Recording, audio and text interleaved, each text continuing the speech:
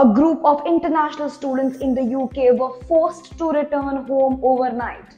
Many of them were Indians too, and these students are now facing homelessness, massive legal fees, and stress-induced illnesses in the UK. In 2014, a BBC investigation report revealed that 2 London test centres that focused on an English test TOEIC were conducting fraudulent exams and assigning false passes to international students to apply for a visa in the UK. All these students were victims of this scandal and were accused of cheating on the test.